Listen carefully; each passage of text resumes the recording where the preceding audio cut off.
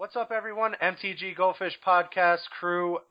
We are here with you. Richard, what's going on? Hey everyone, what's going on? Seth, how's it going? Going good, guys. Going good. Episode 55. So we're mainly just going to be talking a lot about Pro Tour, wild weekend, interesting Pro Tour, a lot of different storylines and just everything going on with the Pro Tour after the bannings, after Oath of the Gatewatch has been released. Totally took a huge turn away from what we were talking about last week. So we're just going to talk about that. We have some fish mail to address. But yeah, interesting top 8. So Seth, we have the advantage of you kind of setting the tone here. So you wrote a couple articles for the site. You broke down the meta. You talked about the top 8. So just want to get everyone's just preliminary reactions. I was covering it all weekend, as both of you were doing so as well. We got to watch the Super Bowl, so that was all good. Everything ended way before the Super Bowl, so but that's to be expected with a top 8, with what we got in the top 8. So yeah, just initial reactions, and then we'll go from there. Richard. So I think it was the best Pro Tour that I've ever seen. So I thought it was really good. So if we just put aside the Boogeyman for a second, the coverage was awesome this year. They had all of those, inside the pro houses. They had BDM on the floor. You got to see the production behind the scenes. So they did an awesome job filling up the dead space between matches this year. So that was awesome. For some reason, the limited section was really good this year. I have no idea why, but this was the first time I was actually actively engaged in all the matches. So production-wise, awesome Pro Tour, and Eldrazi-wise, that's the big story here. I thought that was an awesome thing for the Pro Tour, and it's getting everyone to talk about Modern, getting to talk about Magic. So I think Wizards kind of did their job, and it somehow promoted the new set as well in a Modern Pro Tour. So I think all around it was an awesome Pro Tour. Yeah. Seth, what do you think? Yeah, it was an interesting weekend. I in some sense, I agree with Richard. I really enjoyed watching the Pro Tour. It was a blast. It was cool to see new cards. There was a lot of players I really liked that performed well. The production was the best I've ever seen out of official Wizards coverage. Like, we didn't have, like, these sometimes awkward and clunky features between rounds. Like, the features were actually really interesting and relevant to the coverage. So it was a really good weekend of Magic in the coverage. It was also a little scary when you think about what the state of Modern might be going forward. Like, that's my concern, is moving forward. But for the weekend, like, setting everything else aside, it was great, and it was just a great weekend for Magic players and fans of Magic and for Wizards. Yeah.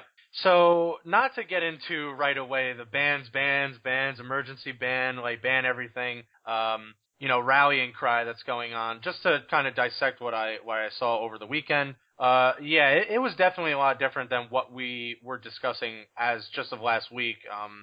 And this Eldrazi list really kind of just took over the tournament. But as negative as that seems, on the surface, that's really what everyone wants to see at a Pro Tour, right? I mean, we were just discussing this, Richard, you specifically, before the cast.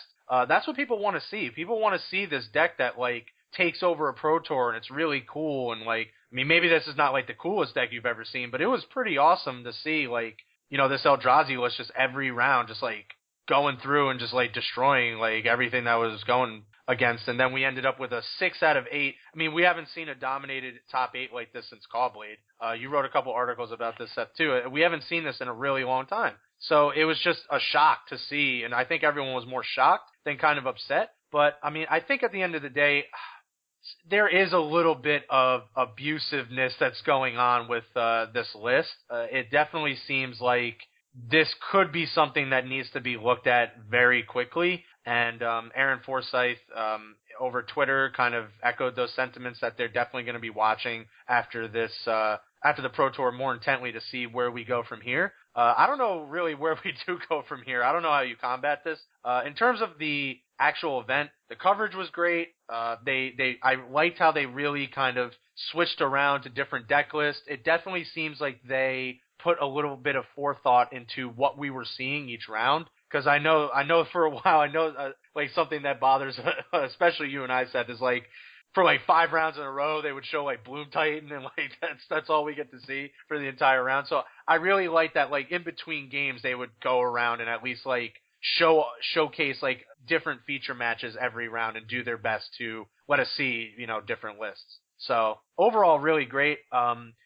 So to switch gears, I don't know where really we go from here in Modern. And as someone who follows Modern, I was rooting for Affinity, like trying to stick with my artificial intelligence to try to take down the space aliens. But I really don't know. It just seems like everyone's turning to a bunch of really either fringe archetypes or just fringe terrible sideboard plans that like don't really seem to be like the trump card here. I'll let you talk a little bit about that, Seth. So, just speaking from your articles and where we go from here in Modern. All right. Well, I mean, as far as what happened at the Pro Tour, Eldrazi was historically dominant, like unbelievably, even more so than Callblade, just like by the numbers of players it put in the top 8 and in the top 20 or 32, like it was insanely good. Like it's hard to even put words to how dominant it was. And I think that's fine for a tournament. We've seen it before in the past. There was the infamous GP Flash Hawk in 2004 where 7 of the 8 decks in the top 8 played this broken Flash Hawk combo, and then they emergency banned Flash shortly after that. There was a Elves in Berlin 2008 Pro Tour where 6 of the top 8 were. So this is something that happens once every 10 years, 7 years. Like, it takes a long time. The problem with this Eldrazi deck is that the Eldrazi themselves are not that great. Like, they're fine. Reality Smasher is a decent card. Thought Not Seer is a good card. Eldrazi Mimic is passable, I guess. The problem is it gets to play this mana base, and there's just nothing you can do about it. Like, you could take out the 3 best Eldrazi from the format and make people play, as we saw, Eldrazi Sky Spawner and Drowner of Sorrows, the intro pack rare, and you can still win the Pro Tour because your mana is just putting you 2 turns ahead of everyone else in the format. So that's the problem, and I don't know how you compete with that. We saw Blood Moon. Blood Moon wasn't fast enough. Just naturally playing a Blood Moon on turn 3, you're dead, or so far behind at that point that it doesn't even really matter a lot of games. Affinity can't consistently beat it. It can sometimes steal games with plating, but there's just not a consistent answer for it. So people are talking about ensnaring bridges and ghostly prisons and weird cards that are obviously horrible. So I think that the long-term answer is they're going to have to ban 1 or both of those lands. Over the short term, people can play weird strategies and try to give it a go, but I think that that's what's going to happen in the long term. Yeah. Richard, what do you think? Yeah, I don't know why everyone's panicking. Like, without a doubt, in my mind, 100%, something will get banned, right? The question is when it will happen, and until then, just enjoy, all this weird brewing and this domination by this deck, right? If you follow the Pro Tour and you're reading the tweets as they were coming on, like Kibler had some great tweets, right? Like, here's one. The game was over in 4 turns. The players cast 27 mana worth of spells between them. Right? We basically had workshop decks and Mox decks, right? Mox being the Yokels, right? Like, the mana is just so fast and ridiculous. Like, there's nothing you can do about it, and we know it's broken. Like, you can't beat fast mana, right? So the metagame will warp so insanely to beat it that, it's so warped they're gonna ban it anyways. Or, like, you can't even beat it, right? So they're gonna ban it anyway. So either way, this deck is gonna go. I have total faith that Wizards will do the right thing, so I'm not really concerned. And until then, we can talk about our terrible brews with ensnaring bridges and, trying to get some prison deck going and stuff like that. So I think it's actually quite fun, and it's a fun time for Modern. Like, so much interest in Modern. And it'd be so much better than if, it was Affinity versus Jund finals or something.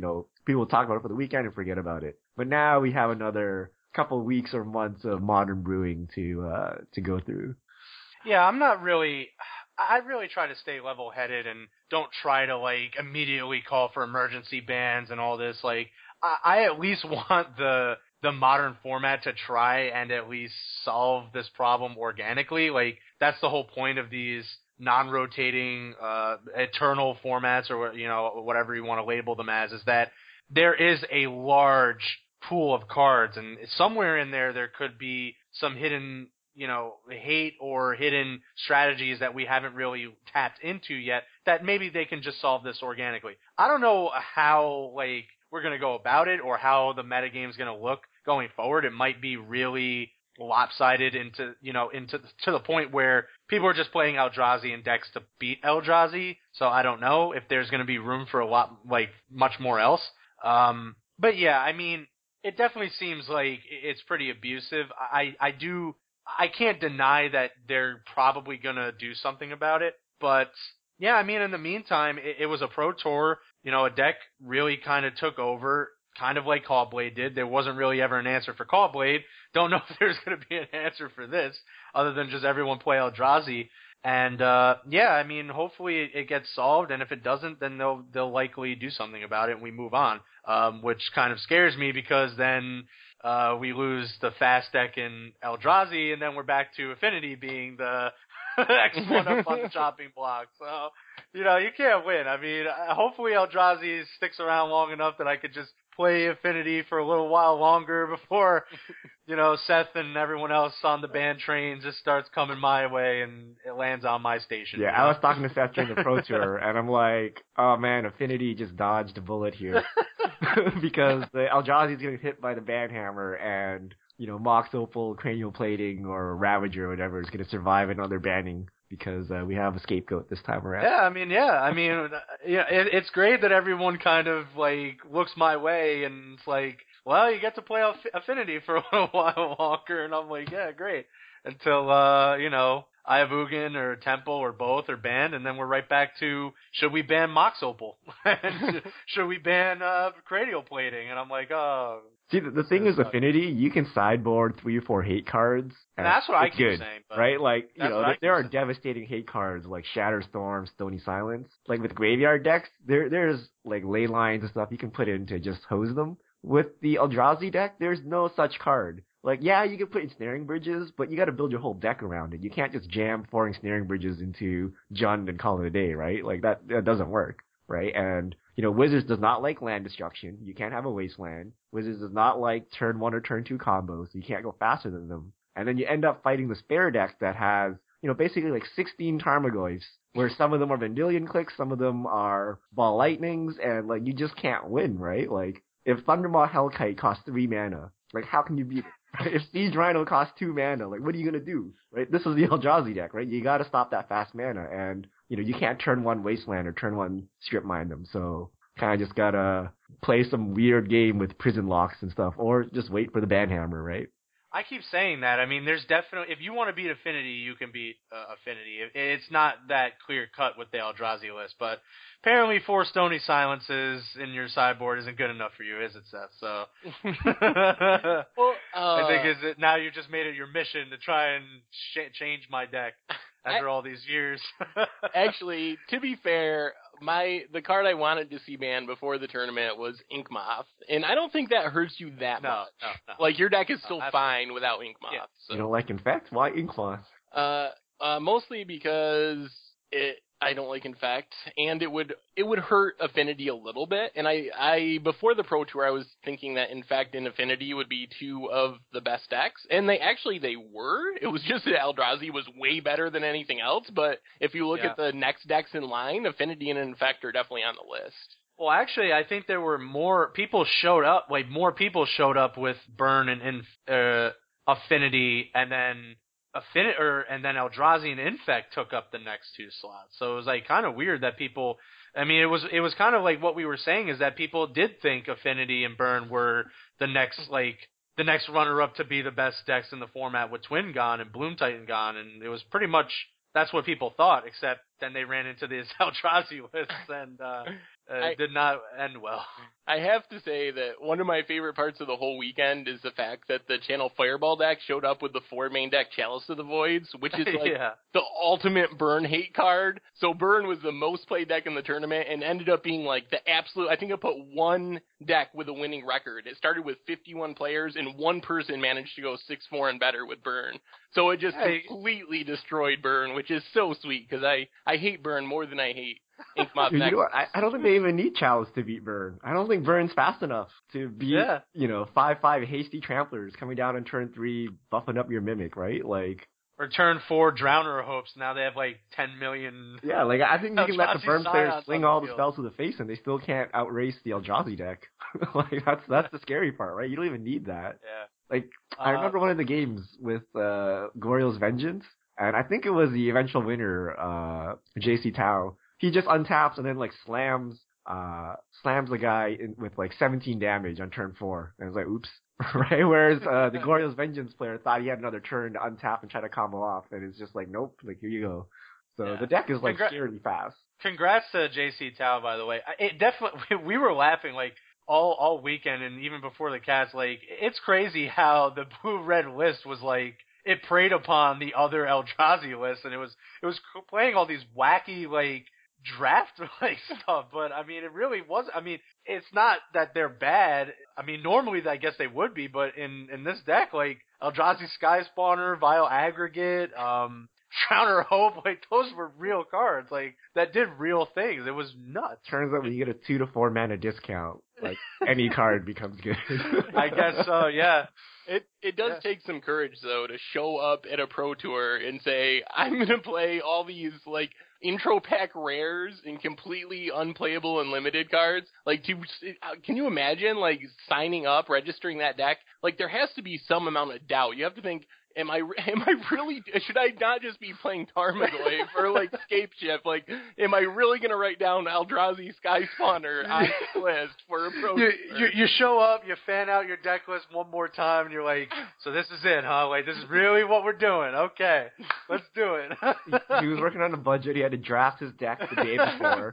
And he's like, look, I got these draft leftovers. Let me borrow your Ivugins. We can do this. I would not be surprised if he drafted the day before, picked up 2 Ruination guys. He's like, oh, you know what? At 1 mana, this really isn't that bad. Like, oh man, interest, like really crazy pro tour. I gotta say, like as much as everyone's gonna hate on this Eldrazi list, and it's probably gonna show up everywhere until something happens. It was really interesting. I mean, the games were amazing. I loved the fact that the top 8 went back to 5 games. I don't know what you guys thought of that, but I thought that was really awesome. I like that it went back to 5. Well, it was really important for this pro tour because it would have been over in an hour if they played regular matches because the games went so fast. Yeah, but I think it's a good change overall. It was crazy. Like the last round, like we started up and like 2 minutes later they were already having like results from a table. It was like nuts.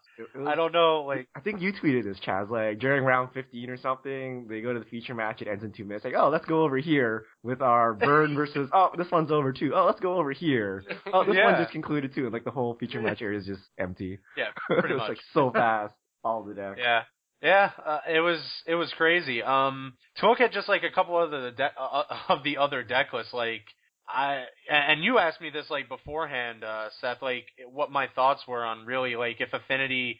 I mean, there was 2 Affinity lists in the top 8, and yeah, I mean it's nuts to think that like Affinity even didn't have like a good chance at beating this list, and this was like the fastest list in the format. And when you're packing main deck Ratchet Bomb or main deck Chalice of the Void, it's really hard to win.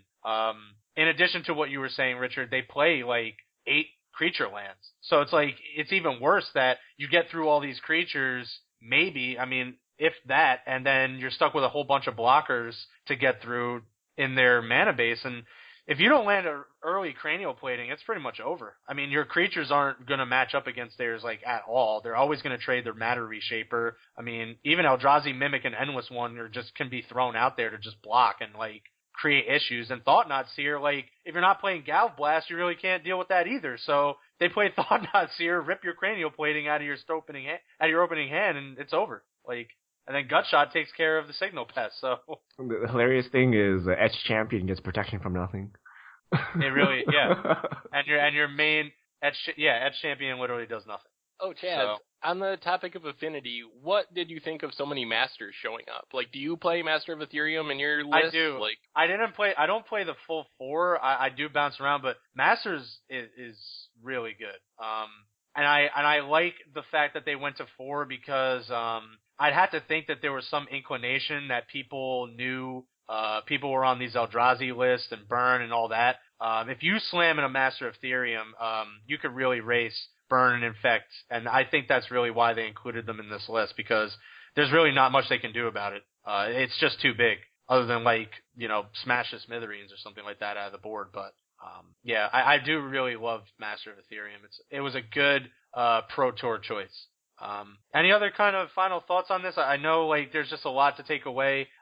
It was interesting. One of the comments on the previous podcast was they couldn't wait to what we were talking about, because it was just totally different than what we were talking about last week. I mean, we did not expect this at all. I don't think anybody did, especially not the rest of the meta. If you ignore Eldrazi, we were kind of correct. Burn, Effect, we missed Tron. Tron apparently just does not exist anymore. But Burn, Affinity, and Infect were all there. They were just trumped by Eldrazi. And what happened to Tron? Everything's too fast now? All the decks have very little interaction. They just go straight to the face and end the game in turn 3, 4. And I guess Tron can't deal with that. Not enough pyroclasms. What's happening there? Also, where's Kozilek's return? I thought, yeah. Well, you kind of lose the Ugin too, I guess, to an extent, since everything's colorless in the Eldrazi deck. So you can't just play Ugin and get back from being behind on board. I don't know if that plays into it. How sick would it be if Kozilek's return was Eldrazi tribal sorcery? Or instant, I mean. Just 1 mana. Just 1 mana instant speed pyroclasm. I thought it was very interesting. Going into the Pro Tour, one of the things I was curious about was which Eldrazi deck was going to be the deck going forward. And we still don't really know that. There was still a lot of different builds of Eldrazi. But one thing that was very clear is you want to be playing these aggro Eldrazi lists. No one basically showed up playing Ulamog, Kozilek. Even Oblivion Sower was mostly a sideboard card or a fringe part of people's decks. So the older versions where you were looking to play Heartless Summoning into reducing the cost of your Conduit of Ruin so you can play an early Ulamog, that's not how Eldrazi looks in Modern anymore. You're these aggro builds. So while I still don't know what the right build is of Eldrazi, I know it's not a build with Ulamog and those big expensive creatures. No, not at all. It's not rhetorical. I'm really kind of looking for the answer. I want to ask you guys. If they didn't ban Twin, do you think we would have seen a top 8 like this? I don't know, maybe necessarily to the fact that Twin could have handled this deck, but do you think that maybe so many pros would have maybe just defaulted to Twin and not shown up with the Eldrazi list in droves like this? Well, I think, man, that's a tough one. I don't know if Twin can beat Eldrazi. I think it would have a chance because Twin has a lot of flexibility and you can customize your answers. So I think if Twin was built to beat Eldrazi decks, it would have some sort of chance. But I think it definitely is true that some amount of pros, because the pros really like the Twin deck. If you look at GPs and other tournaments, there's a lot of people that just like playing Twin and that's what they always play. So I think some number of people probably would have just defaulted to that deck because they knew it was good and the best deck in the format, and maybe not spend weeks trying to build and tune the perfect Eldrazi list when you knew you could just play the perfect Twin list that you played from the last GP with a few updates. Right. Yeah, I kind of remember my second statement now. So, do you think it was just the success of this list, or that just, do you attribute its success to the people playing the list, or just how good this list is? And just how good Eldrazi is? If Channel Fireball did not show up with this list and some other, lesser, well-named... I think you actually asked this, Seth, because... I guess it's just a culmination of so many big players sitting down and trying to make this list and it being so successful. Without the Pantheon and Channel Fireball and everyone being on this list, do you think it would have showed up in droves like this?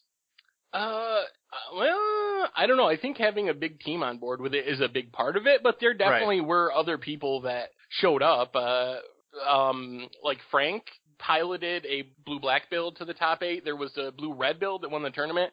So I don't think it would have been as prevalent if it wasn't for Channel Fireball bringing 20 of the best players in the world to the tournament with that deck. But it still would have performed well. I still think that Jason Tao would have won the tournament because he had an awesome Eldrazi deck. So I think the deck would have still been the talk of the tournament, even without Channel Fireball, but they definitely pushed it to being like this epic proportion historic event because they showed up with it. I'd love to see a tournament breakdown from JC Tao because I have to wonder if his list really was so successful because he was preying on a lot of the other Eldrazi lists, which clearly didn't seem to match up too well against his blue-red version, or he was just really destroying everything he was coming into contact with. Well, their team had one loss going into the top 8 from the Swiss. Yeah. So their deck just destroyed everything, apparently, and it just happened to destroy colorless Eldrazi as well. But yeah, what do you think of the questions I posed, Richard?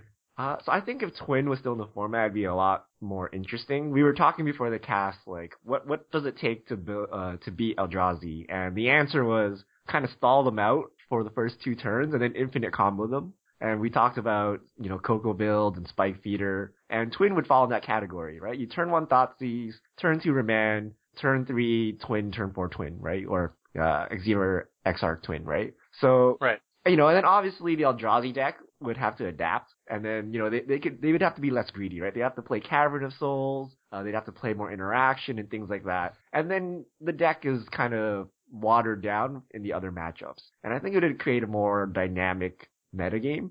But that didn't happen. If Twin was still around though, I think the pros would have found the Eldrazi deck anyway. I think they all did their due diligence. They all holed up for 2 weeks and came up with the best modern decks. So I think that would have happened regardless, right? So, and that was most of the decks in the format, right? Affinity, Infect, Burn, mostly no interaction, just going straight to the face. With Twin in the format, you kind of have to get some interaction in there, and that would kind of slow everything down. So that's how I felt it showed out, it played out. But definitely, had Twin been not banned, I think Eldrazi would have showed up anyway, but I don't know if they would have seen the same level of success. Yeah. So, yeah, that was just kind of a couple thoughts I had to myself, like, during the tournament. I figured I ask you guys when we casted this week. I don't really know the answer either. I'm leaning towards what you're saying, Richard. It definitely would have been interesting to see if Twin was still around, to see how many people either defaulted to Twin or used Twin as a tool to really, combat this Eldrazi list. And I do think it would have had some success. I don't know. You're right. It probably would have kept the Eldrazi list to either default to another build or, not be so greedy in its deck, in its deck construction. So, yeah, I kind of think I kind of like where you guys were going with that. I really have no final things to say about the tournament. I thought it was great overall. The coverage was great. It was great to see, a list come out of left field, even if it was kind of degenerate. But who knows where we're going forward. I'd have to say, trying to be as level-headed as I can, that something will likely be done, especially if the next few GPs are anything indicative of what we saw at Pro Tour. So, question for you guys: what happened to all the blue decks that Twin was holding back? So a couple weeks ago, Sam Black and a couple of people wrote articles right about when the Twin banning came out, saying, this is gonna expand the metagame and more blue decks will be playable. This is a great thing, which was part of what Wizards' initial reasoning was for banning Twin. And then the next tournament was a SCG tournament. Todd Anderson won it with Temur Delver, and everyone pointed to that and said, look, it worked. We got rid of Twin, and now you can play other blue decks. You can play Temur Delver. And apparently that was just completely not true, because we had a Pro Tour, and blue is just utterly unplayable in Modern. It wasn't that Splinter Twin was holding down the diversity of the blue decks. Splinter Twin was making decks with blue in it playable because you actually had a way to win the game in a reasonable amount of turns and amount of time. So without Splinter Twin, I'm really worried that blue is just gone from the format, which is sad because I love Remand and Cryptic Command and cool blue cards in Modern, and I just don't know if they're playable, period, because of the banning. Yeah, I mean, you tweeted out a really interesting question. It's someone comes up to you tomorrow, doesn't know anything about Modern, asks you about Modern, they're really excited. What do you recommend to these players? Just don't play Modern until April, until something gets banned. I don't know what to tell you. Yeah, I mean, or do you recommend Burn to this person that is asking about Modern? I don't know. It feels Eldrazi. Yeah, I mean, how can you tell someone to buy the Eldrazi deck with everyone, all of us on the cast are saying that sooner or later in the next year it's likely it gets banned, can you really tell someone to invest $1,000 in good conscience into a deck that you know is likely to get banned in the next year? Or do you tell them to play a deck that you know is just going to lose to Eldrazi and then probably turn them off to the format altogether when they play Burn and get chaliced on one each game against Eldrazi? So I really don't know what the answer to that question is. Yeah, I don't know either. I can't remember who tweeted it, but I can't remember. I know someone was saying they can't actually recommend any deck but Eldrazi in Modern right now. Might have been Chris Van Meter, might have been Cedric. I don't know. But I know Cedric, for one, said he was watching the tournament too and was laughing to think, like, if they unbanned Ancestral Visions, what it'd be doing right now, which is, like, literally nothing. So my question, since we're all asking questions, considering what happened this past weekend and looking at the Modern ban list, is there any card that's currently banned in Modern that is actually more broken than the 2 lands that are legal in Modern? Or are these just the most broken cards in all of Modern and they're legal in the format? Like Jace, Bloodbraid Elf, the Artifact lands, Jitty, like any of that stuff. Does any of that compare to Eldrazi Temple and Ayavugan? So GT is insanely broken, but it may not matter because we're in basically a combo meta. Deathrite Shaman is also very broken. So I don't know, like, you can't unban these because eventually the Eldrazi deck will get taken care of, and then you have all these other broken cards running around. Like, it's cool to unban Jace and Bloodbraid Elf, because you're gonna die on turn 2 to Eldrazi. But once Eldrazi's taken care of, then you have Bloodbraid Elf and Jace running around. So it's a difficult thing, but there are some cards that are pretty broken. GTA is pretty broken. I think Death. I wonder, like, how the meta would look if you just unbanned, like, Treasure Cruise and Dig Through Time again. And now we have, like, super broken blue cards and super broken Eldrazi cards and see what we do. See where we go from there. Or even just unban Preordained or something like that. I don't know. Yeah, without Twin, like, Preordain all you want. Like, it's not bad, right? It's because Twin was sitting there that those Preordains and Ponders really hurt. But maybe they're not too bad. I have to lean towards what you're saying, Richard. Like, I don't know, like, to be honest, to answer your question, Seth, everything looks tame compared to what we're looking at. I don't know if anything really looks broken on that list when we're looking at, like, a pretty reliable turn 3, at least turn 3 Reality Smasher, sometimes on turn 2, like, all this, like, this Eldrazi list doing things probably before it should be doing it, a couple of turns before it should be reliably playing those cards. But I would see if we would reevaluate that after Eldrazi gets taken care of, or if maybe they figure if they do something like takes like we were just talking about, like Preordain or something like that off to combat this. Maybe you have to fight broken stuff with broken stuff. I guess I don't know, but like if you unban stuff like that and then you end up banning Eldrazi, then you're left with the stuff that you unban, and now that's, like, causing problems. So I don't know where we go from here. Maybe we just settle on dealing with Eldrazi first. Richard, one other question.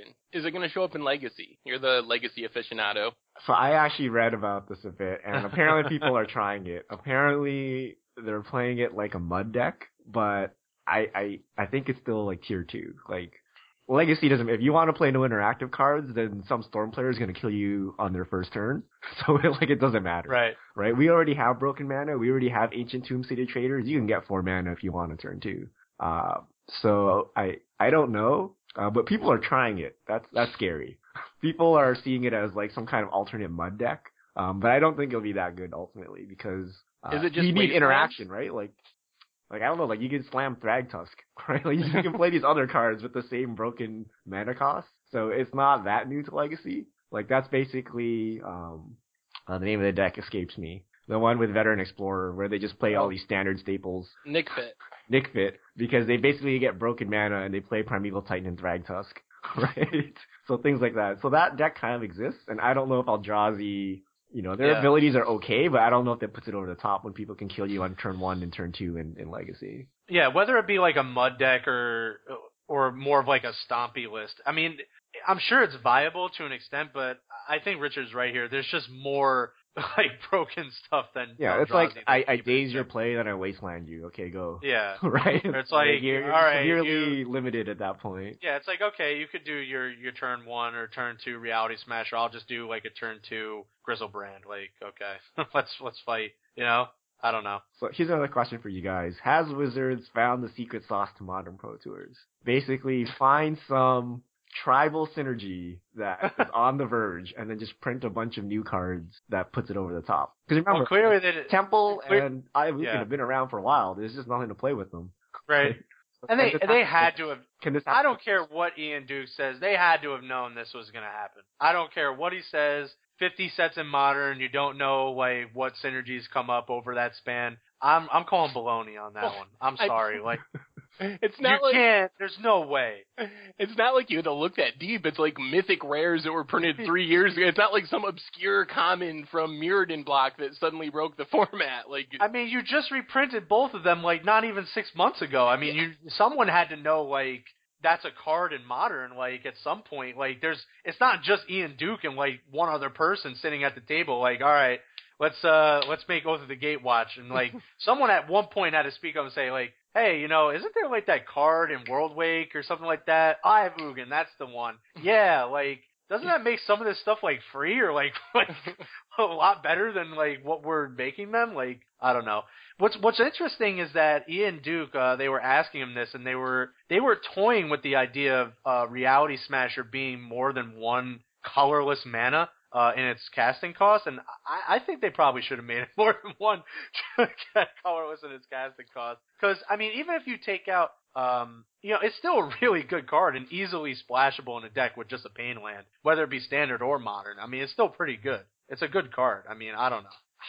But back to your original question, Richard, I think that the answer is yes. I mean, it doesn't have to be a tribal synergy, but print some busted cards when there's a Modern Pro Tour coming up.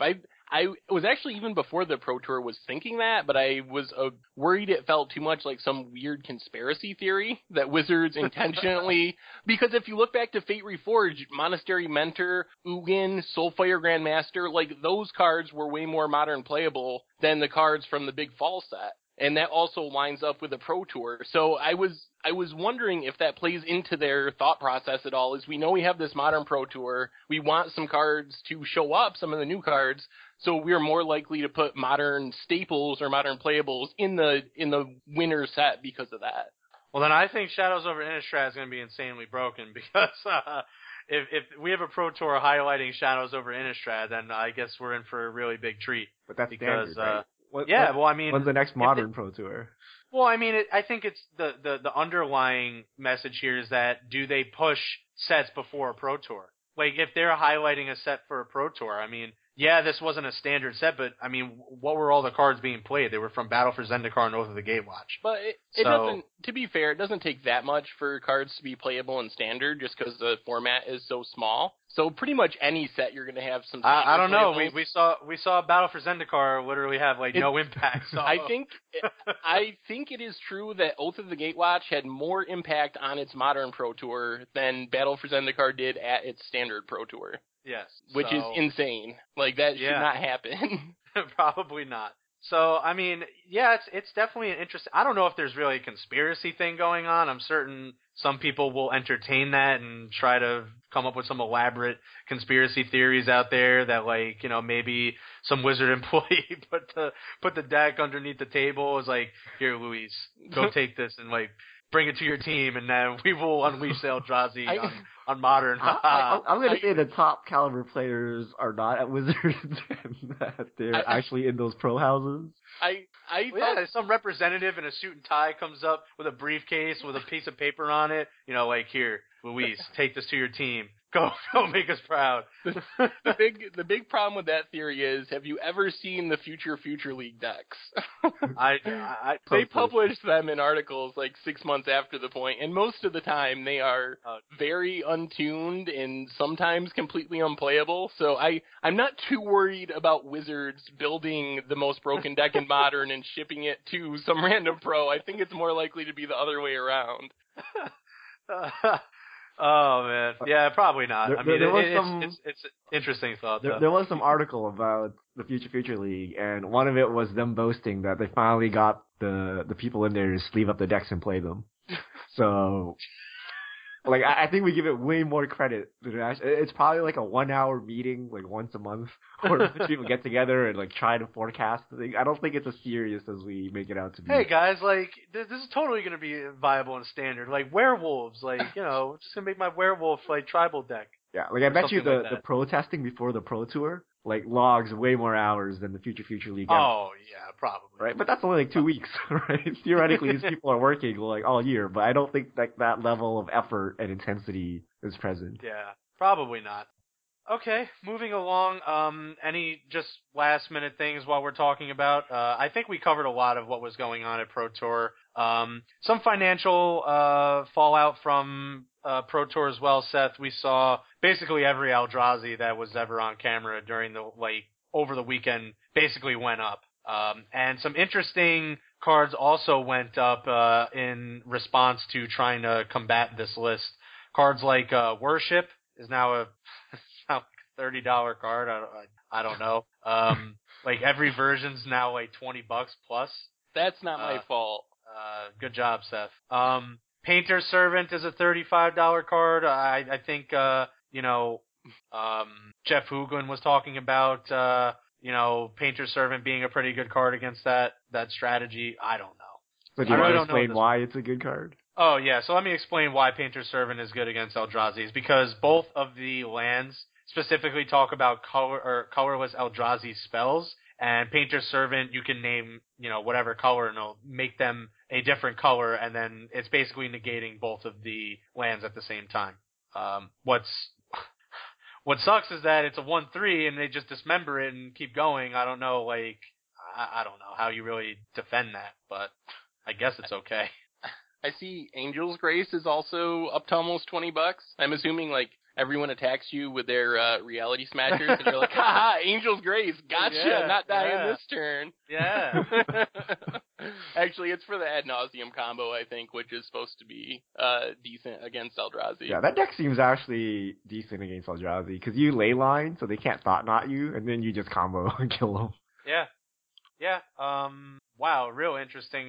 Karplusan Forest is up also. I don't know what's going on there. Don't understand.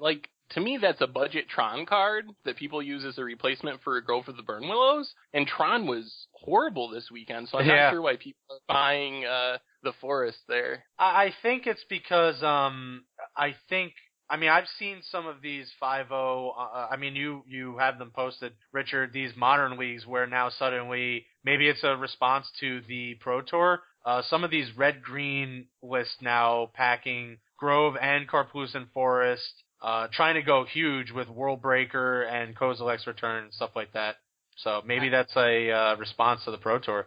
I know last night I was watching Joe Lissette stream, and he's building a pretty interesting-looking white-green Tron deck in Modern that's supposed to is basically designed to beat Eldrazi is the reason he's building this deck, and it looked pretty sweet. So maybe that's something.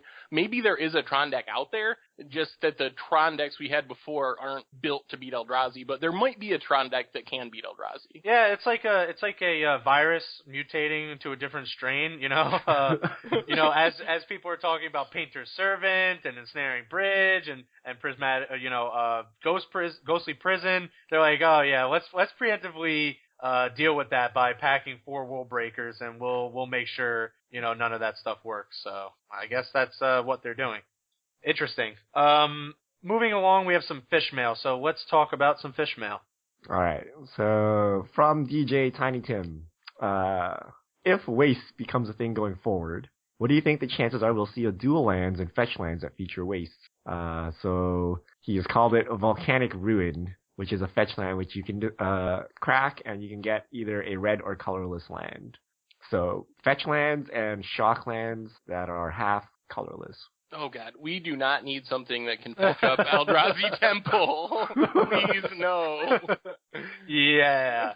This might have been asked before the Pro Tour, so obviously our responses are definitely skewed since we've seen Eldrazi take over. But yeah, I don't think we need to make Eldrazi any better than it is. On the other hand, you could have a land that searched up a forest and a wastes. But I don't think you can just say any colorless land, because there are some absurd colorless lands, like Library of Alexandria. That's a colorless land. Well, to be a fetch land, it's got to be wastes, right? Because they list the basic types or the names. But I don't think this is a thing. Like, I don't think so either. Wizards will push colorless this far, and you already have tons and tons of options to get colorless and colored mana on the same land. So I don't know that it's necessary, and I don't think they're going to go down this route. I don't know. I think we will see colorless again at some point. Maybe we see it in the Innistrad block, but I don't think we're going to be seeing wastes. And I think they actually said that they're not pushing wastes again for quite some time. Yeah, specifically. You're right. Yep. Yeah, so I don't really think this will go anywhere. Unfortunately, sorry, Tiny Tim. All right. This next question is interesting. It's about, journalistic integrity. So most of Magic content produced, from larger sources, or from large stores like Star City Games, Channel Fireball, and even yourselves and others. Every now and again, SCG will publish an article that is critical of something that Wizards has done, and I find that absolutely liberating. But most of the time, I can't feel but help there's an agenda of just selling product. And that agenda influences how Magic writers report the news, so to speak. Like, sometimes you get a feeling that there isn't enough critical voices and people are unwilling to look at stuff critically, but just ride the wave fed to them by Wizards. So do you guys think there is a problem with free press in Magic? Are people from different places unwilling to press Wizards' decisions hard enough? I think we find enough dissenting even amongst pros. Like, if they don't like something, they're gonna say something because they know Wizards is listening to them at the end of the day. So there's definitely some dissenting. Everyone isn't just singing like Kumbaya, like, riding the Woodstock wave of Wizards that's being forced down their throat. I mean, there is some people that are going to be pushing product. There's going to be articles that deal with that. I don't know if you've listened to this cast for the past year. I don't know if there's maybe a couple casts in the past year that we have not said something negative about Magic the Gathering Online. Or to some effect, to trying to make it better. So I think there's definitely plenty of voices out there that are against some of the things, or if anything, to try and help improve the game that everyone likes so much. I think that it's important to remember, too, that these companies, Star City Games, Channel Fireball, and pro players to some extent, are dependent on Wizards for their livelihood. And to a large extent, Wizards gives them GPs. Wizards cuts pros a paycheck and pays their appearance fees. So I don't think that most pros and these writers are intentionally just supporting some Wizards agenda, but I think that it is possible there's some unconscious bias. If you're trying to decide, am I going to write this or am I going to write that, maybe in the back of your mind, without even realizing it, you might err on the side of not being too controversial because you know that relationship is important for you to maintain. So I don't think it's a conscious decision and people are just writing Wizards propaganda, but I could see there being some subconscious aspects to it without people even realizing it that can influence their writing or reporting. Yeah. I would have to say it's pretty even in the sense that you'll see articles from Paolo or something like that talking about sideboarding in Modern or something like that. That's something they need to change or something they need to address, or you're going to get plenty of different a large spectrum of articles dealing with a myriad of different things. So I don't think everyone is just always 100% on the Wizards of the Coast bandwagon, but I do agree to some extent is that I think people would err on the side of not openly bashing Wizards of the Coast. I mean, really for good reason. I mean, I don't see Wizards of the Coast as this kind of evil corporate entity. I mean, for a long time, they've maintained this game and they've largely listened to the community on a lot of different things and really have made a lot of improvements over the years to the game and to keep people playing. So I think that's why a lot of people really don't, want to take a stance too, is because they just want to improve the game at the end of the day. What do you think, Richard, as someone that actually owns a content-producing MTG site? Yeah, so I think you guys hit all the important points. It's not as black and white as people are making it out to be, but there is no Magic the Gathering / Wizards of the Coast without the community, and there is no community without Magic the Gathering. So, having said that, I don't think content is skewed to be positive towards Wizards. I don't think that's the real problem. Like, you see plenty of articles about people calling out Magic Online, about, the state of Modern, the state of Standard, even like how much money they pay out at the Pro Tour. We see all of those critical articles. That's not where I would be concerned about free press. I would be more concerned about the free press aspect when it comes to like stores and things like that, right? They may not be pushing Wizards' agenda, right? But they're pushing their own agenda. Right? Remember, like, sites like Channel Fireball and Star City Games, they're a store at the end of the day, right? And their job is to sell cards, right? And that may or may not influence what's written, right? So that, to me, is the more gray area. Like, you hope these pros are not selling out. You hope, like, when they give you advice, it's legitimate and they think it's the best card, rather than it's, a card that's decent and it's something I need to sell. Right? So I think that's where more of the gray area comes to. Like, what are these site owners? What are their agendas? What are they pushing? Rather than, why are we pushing Wizards' agendas? Right? Because I don't think, for the most part, Wizards just puts out the game. It's like, I'm not trying to further Wizards' business or anything, right? But I am trying to further my own business, right? So that, I think, is where, that comes into play. And that happens with all press, right? When you read the Wall Street Journal, and there is an article critical of something, and then there's an ad sitting beside there, you're like, well, was this actually critical, or, did this other sponsor pay them off to say this? And that's kind of just journalism and integrity. And, eventually people find out, and the sites that kind of remain true to their cause will bubble to the top. And then the sites that are biased or influenced, people kind of discard and say are not trustworthy. So I think that's how it plays out. I think it's just like all other forms of media. I don't think there's anything special going on in this regards. Yeah, well said, Richard. I agree with everything you said. I like your answer. And I think yours is an important one because, you own a content site, and I think your view on this particular question is very valid. Yeah, we call out Magic Online all the time. Don't worry. Yeah. We certainly do. And also, some people at Wizards don't like that too. But we still do it because it's the thing I try to explain to people is I feel like I write a decent amount of articles that call out Magic Online or different things. And the thing I try to impress on people is I'm doing this because I really love Magic, and I really love Magic Online. So I think you really do. I do. I love Magic Online more than most people probably. I spend a ton of time on there making videos and stuff. So even when I'm criticizing Magic Online, I'm doing it from this place of love where I want to see it succeed. And I think that's the great thing about the Magic community and its relationship with Wizards is beyond everything else and the conflicts and bannings and all the silly stuff that happens is Wizards of the Coast and the Magic community beyond everything else want to see Magic succeed, and that helps push the game forward even when we do have conflicts over specific situations. So that's one of the things I really appreciate about both Wizards and the community. Yeah, well said. All right, moving on. From @random Keho, do you guys know why Temporal Mastery has such a price difference between Magic Online and in real life, as well as other time walk effects? Yeah, Kim H, a regular in the fish mail department. So Temporal Mastery, 17 tickets online, $7 in paper. It's still redeemable.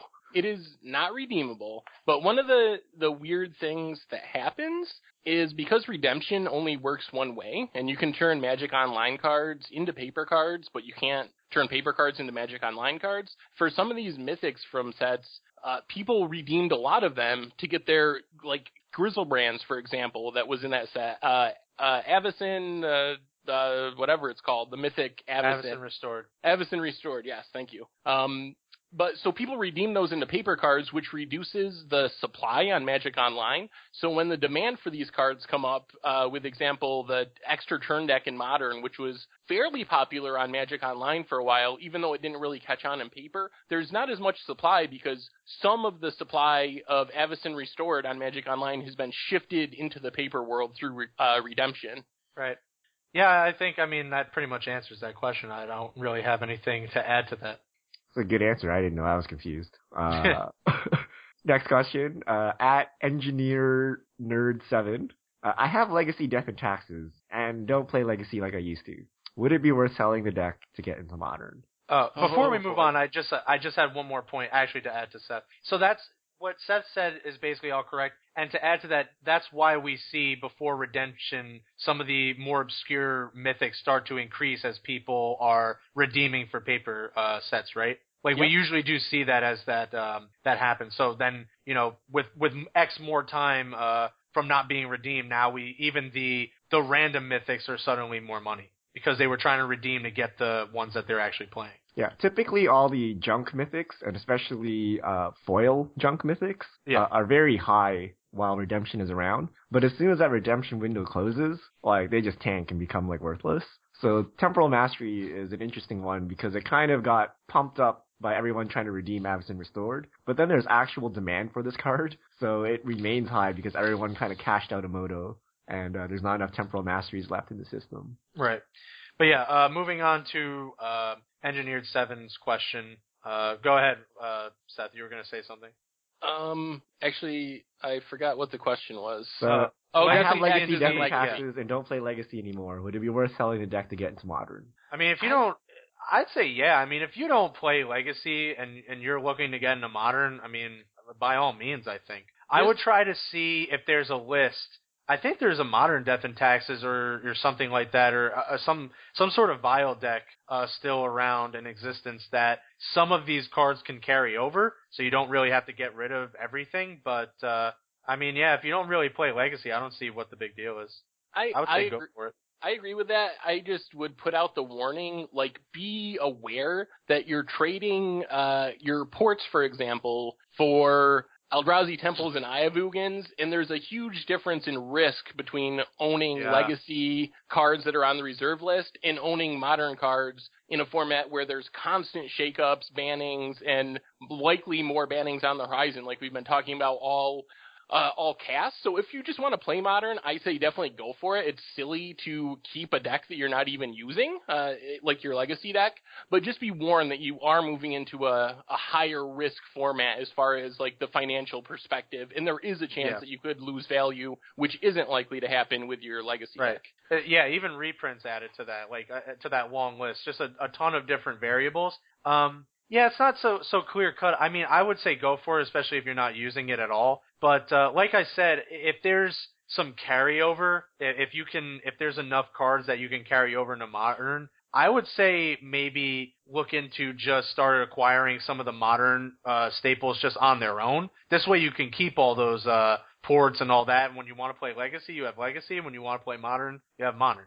Yeah, so maybe that might be something to look at.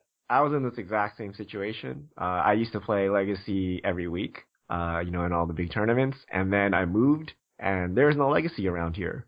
So the most popular format, non-rotating format, is Modern, so I started playing Modern. I didn't have to sell my deck. It's kind of just sitting there, but I stopped actively trying to build my Legacy collection. Like, I don't collect Legacy staples and things like that anymore, but I do for Modern. So I've basically switched into a Modern player, and, if you don't play Legacy anymore, then that deck doesn't do anything. So if you're at all interested in Modern or even Standard, I would just do it, right? Financially it seems a bit bad, but this is a game we play to enjoy, right? And just having a stack of cash sitting at home, like, doesn't get you any enjoyment. So I would convert the cards into Modern and play Modern. The only caveat is Modern's really weird right now with the Eldrazi running around, and they're probably going to get banned. So be careful what deck you play and what you convert it into. But Modern's a different beast. It feels more like Standard compared to Legacy, so it's going to play differently. I wouldn't recommend building Hate Bears or Death and Taxes in Modern just because you played it in Legacy, because those two decks are totally different. Like they have the same name, but they don't actually play the same way. Right. So I would just look at all the decks top to bottom and, look at what you'd like to play, proxy it up, test it out, and then just get into Modern at your pace. Come to think of it, the better thing to do actually might be to, over the next couple months, sell off your legacy cards and get a good price, and then wait until the next round of GPs are over to kind of see what the format looks like. I would just be really hesitant to buy a deck that is subpar, that might perform well in this Eldrazi meta just because it beats Eldrazi, or to buy Eldrazi because of the banning potential. So I would try to hold off until April, if you can, till the next banned and restricted announcement, just because there's a big risk that you buy Troll Worship or All in Red because it's really good against Eldrazi, for example, but then once they ban Eldrazi, you have a deck that's kind of tier 2, and that's your main deck in the format. So I would hold off a little bit just because of that. Yeah, and depending on what your Legacy collection looks like, the easiest way for Legacy players to play Modern is either Merfolk or Burn. If you have either of those Legacy decks, like you just need a couple bucks of Modern cards to build the Modern version. And those two decks are kind of the same. Merfolk is pretty similar. Burn is a lot more underpowered, but they share a lot of the same cards and the same expensive cards. Yep. And that is all our fish mail. Okay. Interesting. All right. Couple last things out the door before we wrap things up. We did get the Modern Pro Tour Gauntlet, the new format that they're going to have on MTGO, so I would definitely check that out. They released those on the homepage. And yeah, I mean, we were discussing this before, Kaz. It looks overall really good. So it should be fun for as long as it's out. I do think they should have it for more than a week. That's just me. But yeah, so that should be fun. Also, the Gatewatch Game Day is this weekend. So if you're looking to do that, it's also Valentine's Day for anyone out there that has forgotten. Here's your reminder. So we always try to look out for people. Last minute things out the door. All right. So I think we covered everything. Thanks for tuning in. We will see you all next week. And until then, enjoy the Pro Tour Gauntlet. Enjoy the Pro Tour Gauntlet. Enjoy Game Day. And we will be back for next week. So this is the MTG Goldfish crew signing out.